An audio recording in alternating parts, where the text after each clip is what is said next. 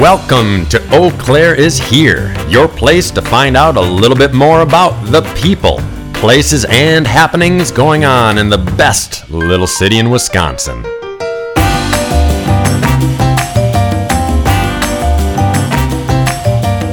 Now introducing your hosts, Jane Seymour Kunick and Jerry Annis. Hello, welcome to another podcast and episode of Eau Claire is Here, and you should be too. I'm Jerry Annis. I'm Jane Seymour Kunick. How are you doing? I'm doing well, and you? Good. I was just thinking about, how much our lives have changed with all the safer in place things, and mostly curious about what is going to change forever when we finally go back to some sort of normal. But in this current state we're in, what do you miss the most? Oh, quite a few things, but I know in this current state what has happened, I've gained some weight. Mm-hmm. Get in line. Yeah, just like everybody. I think the thing I miss, like everybody, certainly in socializing, getting out. We're getting out, but it's still that distancing. But I miss Friday fish fries. Yes.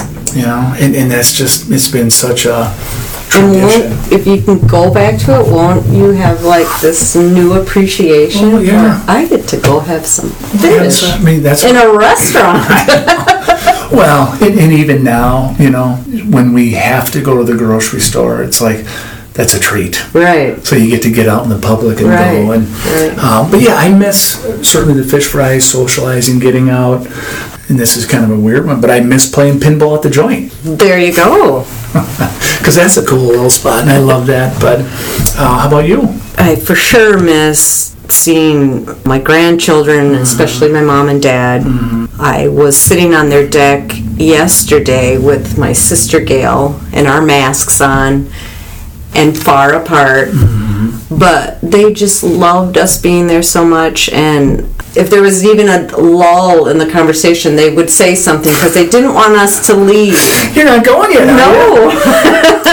Okay. And I said to them how much I appreciate that they appear to be happy and healthy, and I appreciate, even if they're not, that they give me that impression because they have not come out of their house. So I appreciate that they have a smile on their face because that makes it easier. If I take relationships and family aside, I for sure have to say my hair going great. And going to a restaurant. Mm-hmm. It's like my favorite thing to do is to go out to eat. I know. I mean, that winding down the week, that's the treat, that's the little carrot. Mm-hmm. All week, say, Friday we get to go out, and my hair is the same. Extremely gray, but I got this massive comb over. We'll get there. So. Yeah, and I think, again, just being able to go to the beauty shop will have a whole new appreciation. Mm-hmm. I think everything we do, hopefully. Yeah, well, taking all gain those little things for granted, right. We get to do that again. Right. So, and once again, you answered so well and correctly, and I didn't even say anything. I miss my family. I miss my family. So today, Scott is going to do an interview with a hypnotherapist. Hypnotherapist. Well, that should be interesting. Hypnotherapist. Have you ever been? I have been hypnotized. Did you divulge anything good? Scott and I were in Las Vegas just this past year for my birthday in a seminar that we went to that a hypnotherapist, I don't know if he's a hypnotherapist, but he's a hypnotist, had a little weekend thing about how much your subconscious plays a role in your life and how to maybe get more connected with it. But he started out the weekend with doing a show, and we had seen him do a show before, so I was comfortable with him because I had seen the show.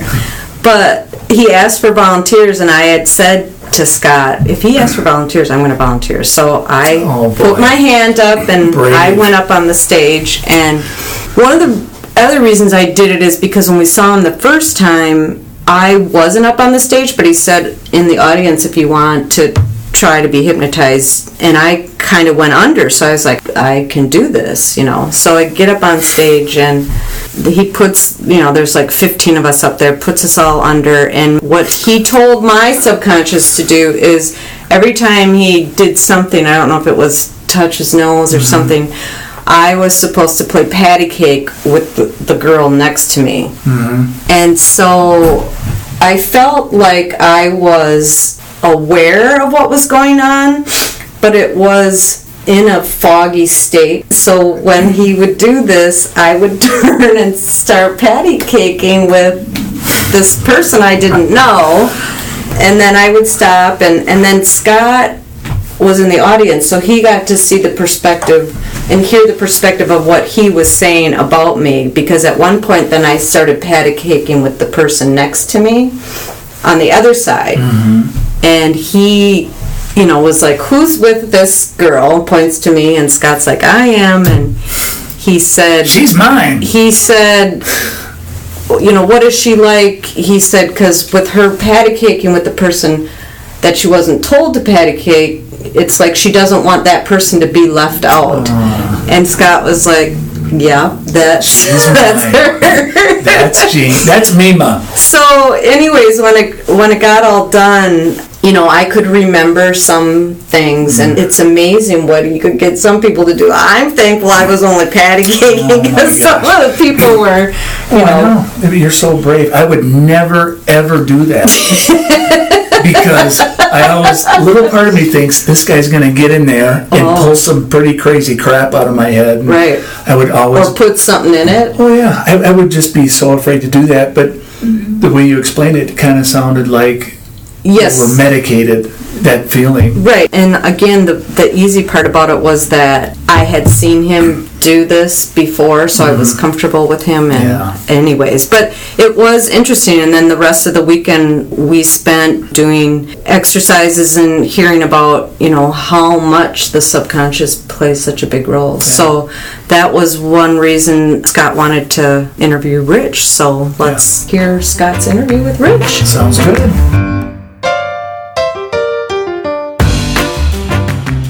I'm really excited to bring on our next guest. Eau Claire is here. You should be too. He's had a positive influence on my life. He's a great man, and I think the story that he's about to share with you and the impact he's made on others hopefully will make a positive impact on some of you out there. Richard Marano is a hypnotherapist. He has his own place right downtown Eau Claire. I first met Rich when I was interested in learning more about the benefits that he could provide. I was dealing with some anxiety and some depression, and he helped me work through some of that. And there's many amazing things that he can do, and I'm going to let him tell you more about that. Thanks for joining us today, Richard. How are you doing? I'm doing very well, thank you. It's a pleasure to be with you. Why don't you tell me about, first, how you got to Eau Claire and a little bit about your backstory? Well, not too fascinating. I grew up in the Bronx, New York. When I was 18, I wanted to be a gym teacher and a health teacher. La Crosse, Wisconsin had, and still does, have a very nationally renowned program for that. And when I came out to visit, I fell in love with the countryside and the people, and it was a good move for me. I became a gym teacher and a health teacher. I lost my wife when I was 25. She was 26, 11 days after our son was born. I adopted my 3-year-old girl and was taking care of the kids for a few years as a teacher here. And at some point felt like it was time to get back home. My parents are still alive. And I did. And I ran into a beautiful job, a career for 17 years. I ran 3 large boys and girls clubs in New Rochelle, New York. And it wasn't until my children got older, relocated, my daughter came out to visit a cousin, found someone she fell in love with, got married, had a baby, had a second baby, and I just didn't want to be in New York and have the kids out here. So I came out with no car, no job, no place to live, and I haven't had this smile off my face for 20 years now. You said you lost your wife at a young age. That's one of the hardest things that could happen besides losing a child. Do you want to talk about that and how you overcame that? And obviously you were challenged and have had to grow in a lot. Well, I can talk about that, sure. She happened to be pregnant, of course. She was 6 months pregnant. 5.5 months pregnant when this all hit the fan. She got a little bit of an asthma attack, which she hadn't had since she was a real young person.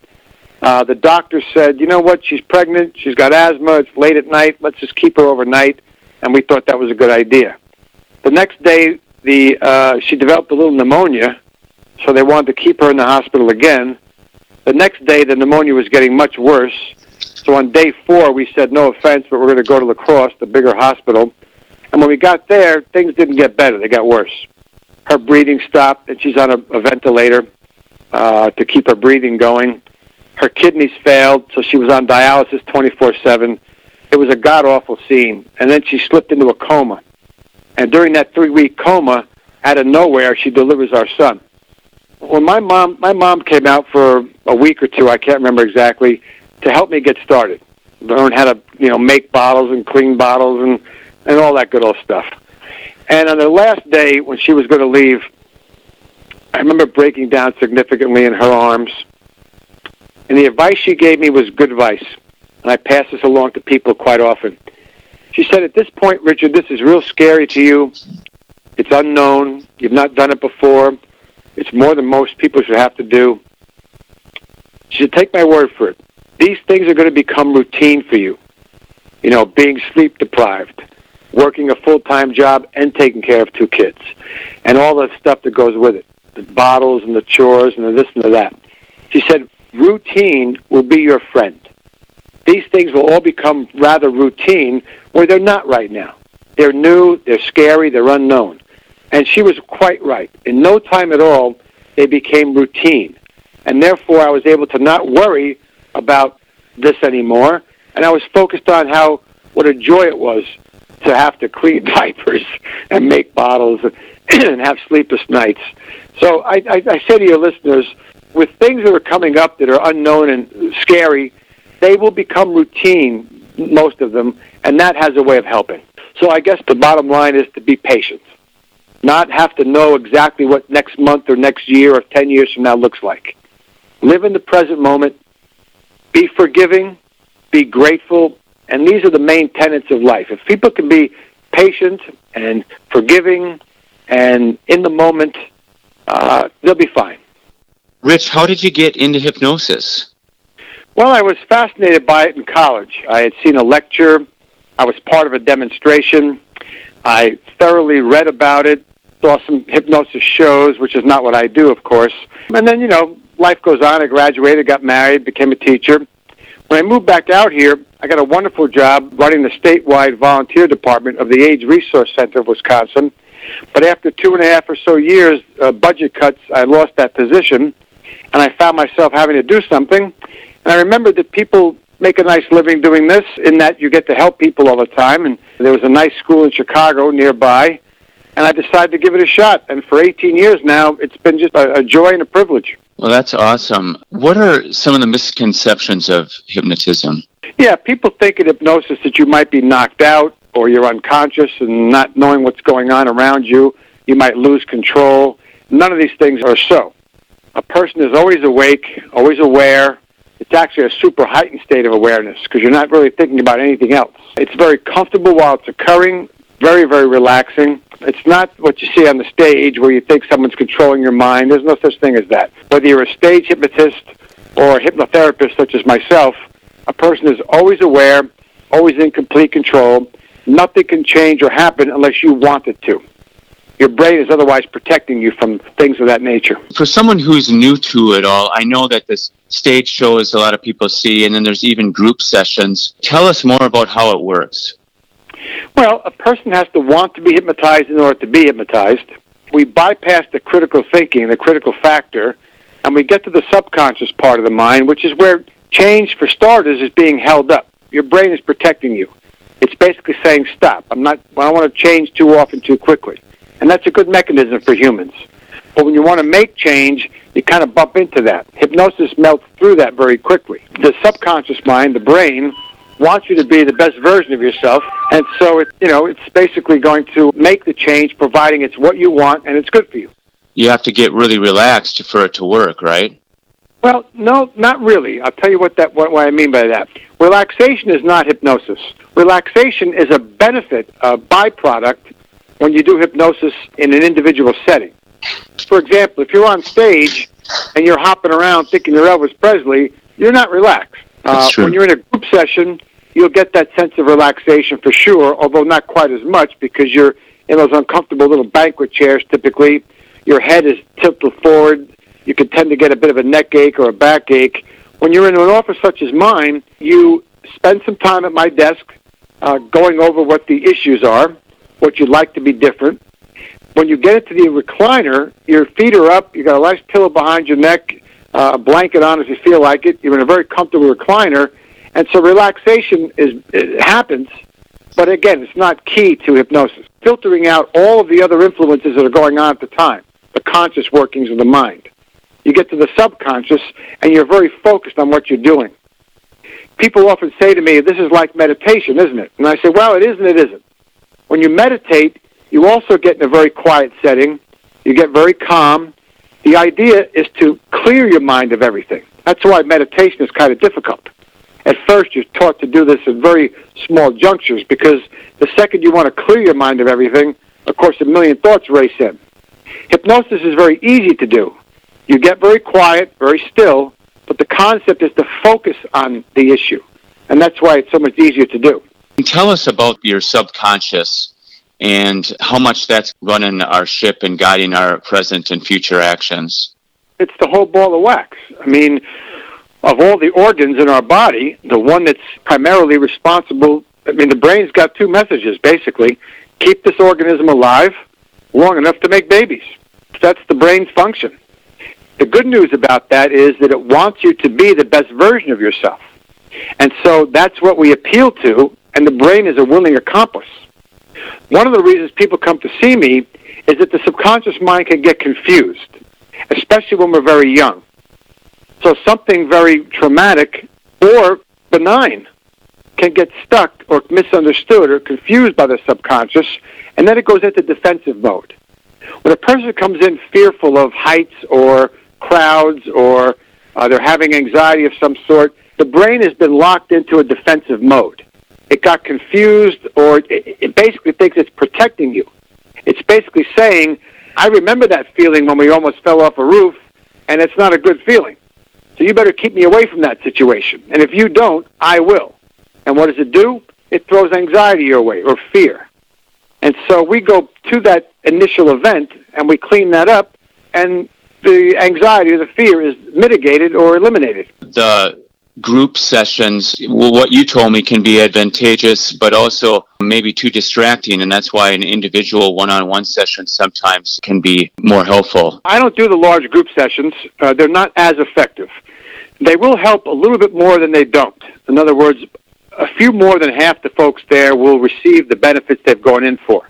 And these are typically just smoking or weight loss, because if you're hypnotizing 20 or 50 or 100 people at one time, naturally it has to be the same subject matter. But you get in there and they spend a lot of time trying to sell you stuff, and that's a bit of a turn-off. You need quiet, and in those environments, someone's phone's always ringing, someone's always talking, and that's distracting. Your head tips forward and your neck can ache, that's distracting. And again, it's generic, it's not specific to you. So for all those reasons, it gets watered down. They'll enjoy a 50-60% success rate on a good day. The people who come to see me, normally people think of us as stopping smoking and losing weight. I get about 9 out of 10 people to stop smoking. Losing weight, we get just about 100% effectiveness, because the brain wants you to be better. What I deal with more than anything happens to be pain management and anxiety work. People come in to see me for all sorts of things. We help little children stop bedwetting. We help people get over their fears and phobias. The brain is in charge of everything, so basically, if you want something to be better, hypnosis is a very expeditious way to do it.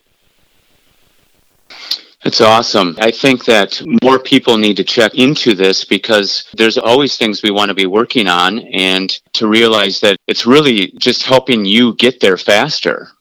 Yeah, I'm just a guide in the process. Do you want to share the most successful story, or do you have one? I've got a truckload full. The most successful experience I've had recently with pain management, it's on my website. I run the Hypnosis Center of Eau Claire, by the way. Someone called me on the phone and said she was suffering from a migraine for 25 years.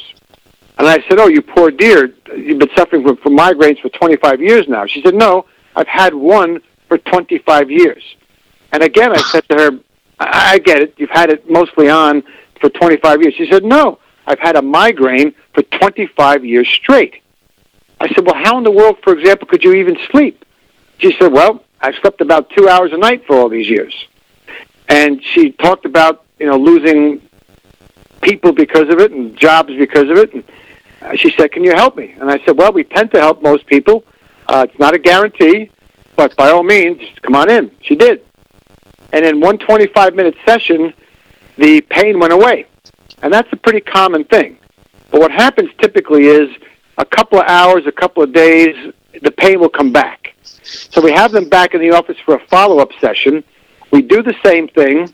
Now they've done this a couple of times, and then we teach them to go home and do it by themselves. I don't want people coming in to see me time after time if they don't need to be. I was raised correctly.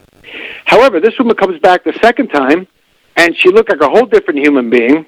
She was upright. She was dressed differently. I'm not sure I would have recognized her if I didn't have seen her a week earlier. So she darts past me. I said, well, you're having a good day, huh? She said, yeah, I'm having a great day. I said, okay. So she sits down. She said, let's do weight management today. I said, weight management? I said, what about she said, what? I said, she said, what? It's like Laurel and Hardy talking. I said, she said, you mean the migraine? I said, yeah. She said, it went away. And I had to pretend, truthfully, like I wasn't shocked by that, which I was. For the moment she got out of the chair the first time, crying like a baby, which is very common when people get rid of pain, she said she had her whole forehead, where she normally had kept this migraine, had a hollow feeling. And she still had it when I saw her. But for her, that was, of course, a welcome change. I'll take this hollow feeling versus that day and night pain I was dealing with for 25 years. Now, that's pretty much a grand slam. We hit a home run a lot. Sometimes we just get you to first base on the first session. But you asked me for my most dramatic experience, and recently in pain management, that was clearly it. If you could convince the brain in this particular case that pain is not there, interrupt the pain message, it's gone. Wow. I think the key there is you have to believe and open to it working for you, because otherwise the brain is so powerful it shuts it down from the start, correct? I hate to be in what seems to be in a disagreeable place here, but truthfully, skepticism does not impede hypnosis. Would it be a little bit better if you're wide open to it? No doubt. But skepticism is not an impediment. The only two things we need for hypnosis to be effective is, one, it has to be something that you want, and two, it has to be good for you. When those two things are in place and you can follow simple instructions, it'll be effective. And my very first week of work, I had the newspaper call me for an interview. And I said, great, excellent. I've got no clients, basically. Come on over. And they came over, and ahead of time, they said they'd like to stage a photo. So my girlfriend at the time, her sister was in from the West Coast. I asked Karen if she would come in and just stage a photo. She said, fine. She said, I'm not going to do hypnosis. I'm not, I know. She wanted to stop smoking, but she didn't want to do it this way. And I said, that's okay. I'm not trying to get you to do that. Well, the photographer and the reporter had me in the office first. They did a lengthy interview and said, okay, we want to take a photo now. We want to see a session. I said, well, not see a session. You just want to put somebody in a chair and take a photo. They said, no. We want to actually photograph a session. Now I got a cold sweat going because the only person I brought in was my girlfriend's sister, who did not want to be hypnotized, who didn't believe in it and didn't want to do it. So I said to Karen, look, they want to photograph a session. Would that be okay with you? She said, well, I'm okay with that, but, just for you, I'll do it. But, I don't think anything's going to change. We did a stop smoking session, and this is a person who did not believe in hypnosis, who did not want to stop that way, although she did want to stop smoking, and son of a gun, she stopped. That's wild. Some thoughts that are coming to me, though, is that for some people in their faith and beliefs, this might seem scary. And I definitely think modern medicine, Western medicine, we're such pill pushers that this holistic healing stuff kind of goes against some of that, it seems. On the first point, when I first started out, I used to get this issue more. I haven't gotten it much at all in the latter half of my practice. People are a little concerned about their religious beliefs, and they think that this has got to do with the spirit world and all that sort of business. And I tell them it absolutely is not. And I give them the name of Reverend Scott Giles, who's in Chicago. He's a very famous hypnotherapist. He actually has a very thriving practice, but he also does work every weekend on 3 different hospitals in Chicago. This is a clergyman, and he can often talks to folks who want to give him a call. There's also a whole website, which I don't have at my committed to memory, of clergy who do hypnosis. So I tell people that this has nothing to do with that. That we don't cross. I don't talk to God for you. We don't connect with the other world. None of that business. I'm a scientist. So I help people understand that there's no issue that you have a firm belief in your religion and that this is going to somehow be problematic. A couple of things about Western medicine. Doctors in this area, doctors and dentists, are either in one camp or the other. They're either familiar enough with hypnosis that they believe in it. In fact, I get a lot of my clients sent to me by doctors and dentists. Or they have not had much involvement with it, and they think it's ridiculous, and they are completely, think it's, don't waste your time. But as I said, I get a lot of people a lot of doctors in town who send me people. A lot of dentists send me people. And an interesting anecdote here, if that's the right word, is that hypnosis really began over in Europe hundreds of years ago. In fact, it was the main anesthetic in the world before ether was invented. Once ether was invented, it kind of fell back into the shadows. Thank goodness for the stage show people, because they're the ones who kept it going. The Mayo brothers, here's an interesting fact now. The Mayo brothers went to Europe to investigate this, and they were the ones who are predominantly responsible for bringing hypnosis to America. Most people don't know much about what I do or about hypnosis. Hopefully when they hear your podcast, they'll be intrigued. They can always give me a call and just chat if they want, or they can go online now. There's lots of stuff online. But it's a wonderful modality for people young and old. I do a lot of work with athletes. I get a couple of Minnesota Twins who come to see me every year before spring training. I helped one of the New York Yankee wives find a ring once. You can get incredible clarity with memory. What I've learned is that our habits and our upbringing, and obviously our genetics have a part of it too, but our body starts just running on autopilot a lot of times. Can you talk about that? Well, yeah. Subconscious simply means not at the level of awareness. The conscious part of the mind, where you and I are right now and your listeners are right now, the conscious mind does all the judging and the analyzing and the criticizing, all the things we're constantly doing, thinking. Everything else, the majority of what's going on, is at the subconscious level. We're not aware of it. You're not thinking right now, I have to make myself breathe, or I have to make my heart beat. Those involuntary actions are the best example of that. You called it autopilot. Those are good enough words. But the brain still is in charge of everything. And that's where we work. We push the subconscious aside, and we get to the subconscious in a very focused way. And again, if it's what you want and it's good for you, the brain wants to make that change. The world's kind of upside down right now. There's a lot of fear and anxiety, and I know it's definitely affected your business. What are some general recommendations that you may have for people to take care of their health and to have a more positive outlook during some of these challenges? Well, if they come in for sessions, what I'm about to say gets is much more impactful, but it doesn't mean to say that a person can't take the following advice and put it to good use. Learning to live in the present moment is very important. We learn from our past, we plan for our future, but the only time we ever get to live is right now. The only time we have any control over is right now. When we live in the present moment, we push worry and fear from our mind about things that may or typically don't ever happen anyway. When we live in the present moment, we're not just appreciative of the big things in our life, but the little things.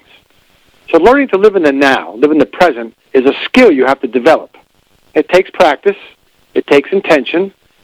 When it doesn't work, you got to be aware of that and bring your mind back to what your goal is, living in the present moment. Another thing is to constantly think about what you have, not what you don't have. People are worrying about money. They're worrying about health. Well, right now you've got a firm footing, we hope. You've got your health, we hope. So focusing on what you have versus what you don't have is also a good strategy. And then, of course, other things like getting sunlight, getting outside, fresh air, doing good deeds for others. Life is a lot more easy to navigate, I think, than most people think. We have to kind of learn to get out of our own way. Favorite thing to do in Eau Claire? Well, be with my family, be with my friends, practice hypnotherapy. I happen to love golfing in the sunny time of the year and swimming in the off season. So, being social, being active, being faithful, these things are pretty simple to do. I'm an Italian from the Bronx, so I guess I have to throw eating in there. You bet. So what is the best kept secret in this area, Eau Claire? Well, let's see. My grandmother and great-grandmother's meatball recipe, which you're not going to get out of me. And I think the people. I think the people in general. I think that's why we need to be out. We need to be social. I get that we're under a different plan right now. We need to have social distancing. So what can you do? You can write to people. How many people get a letter once in a while? I still write letters, and that brings joy to people. Even if it's just a note to my sister that says, I was thinking about you, I love you. I talk to her every week. But I send relatives a note or a letter once in a while, or a card to a friend. Pick up the phone, talk to people that you grew up with. Talk to people you see every day. Tell a few people every day you love them.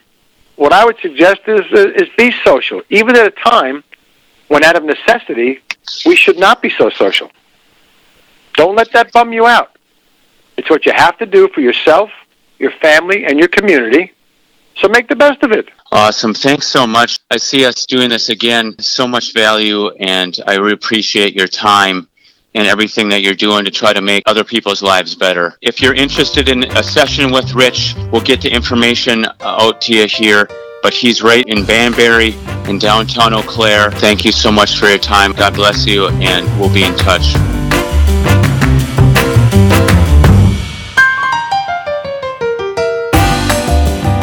Great interview.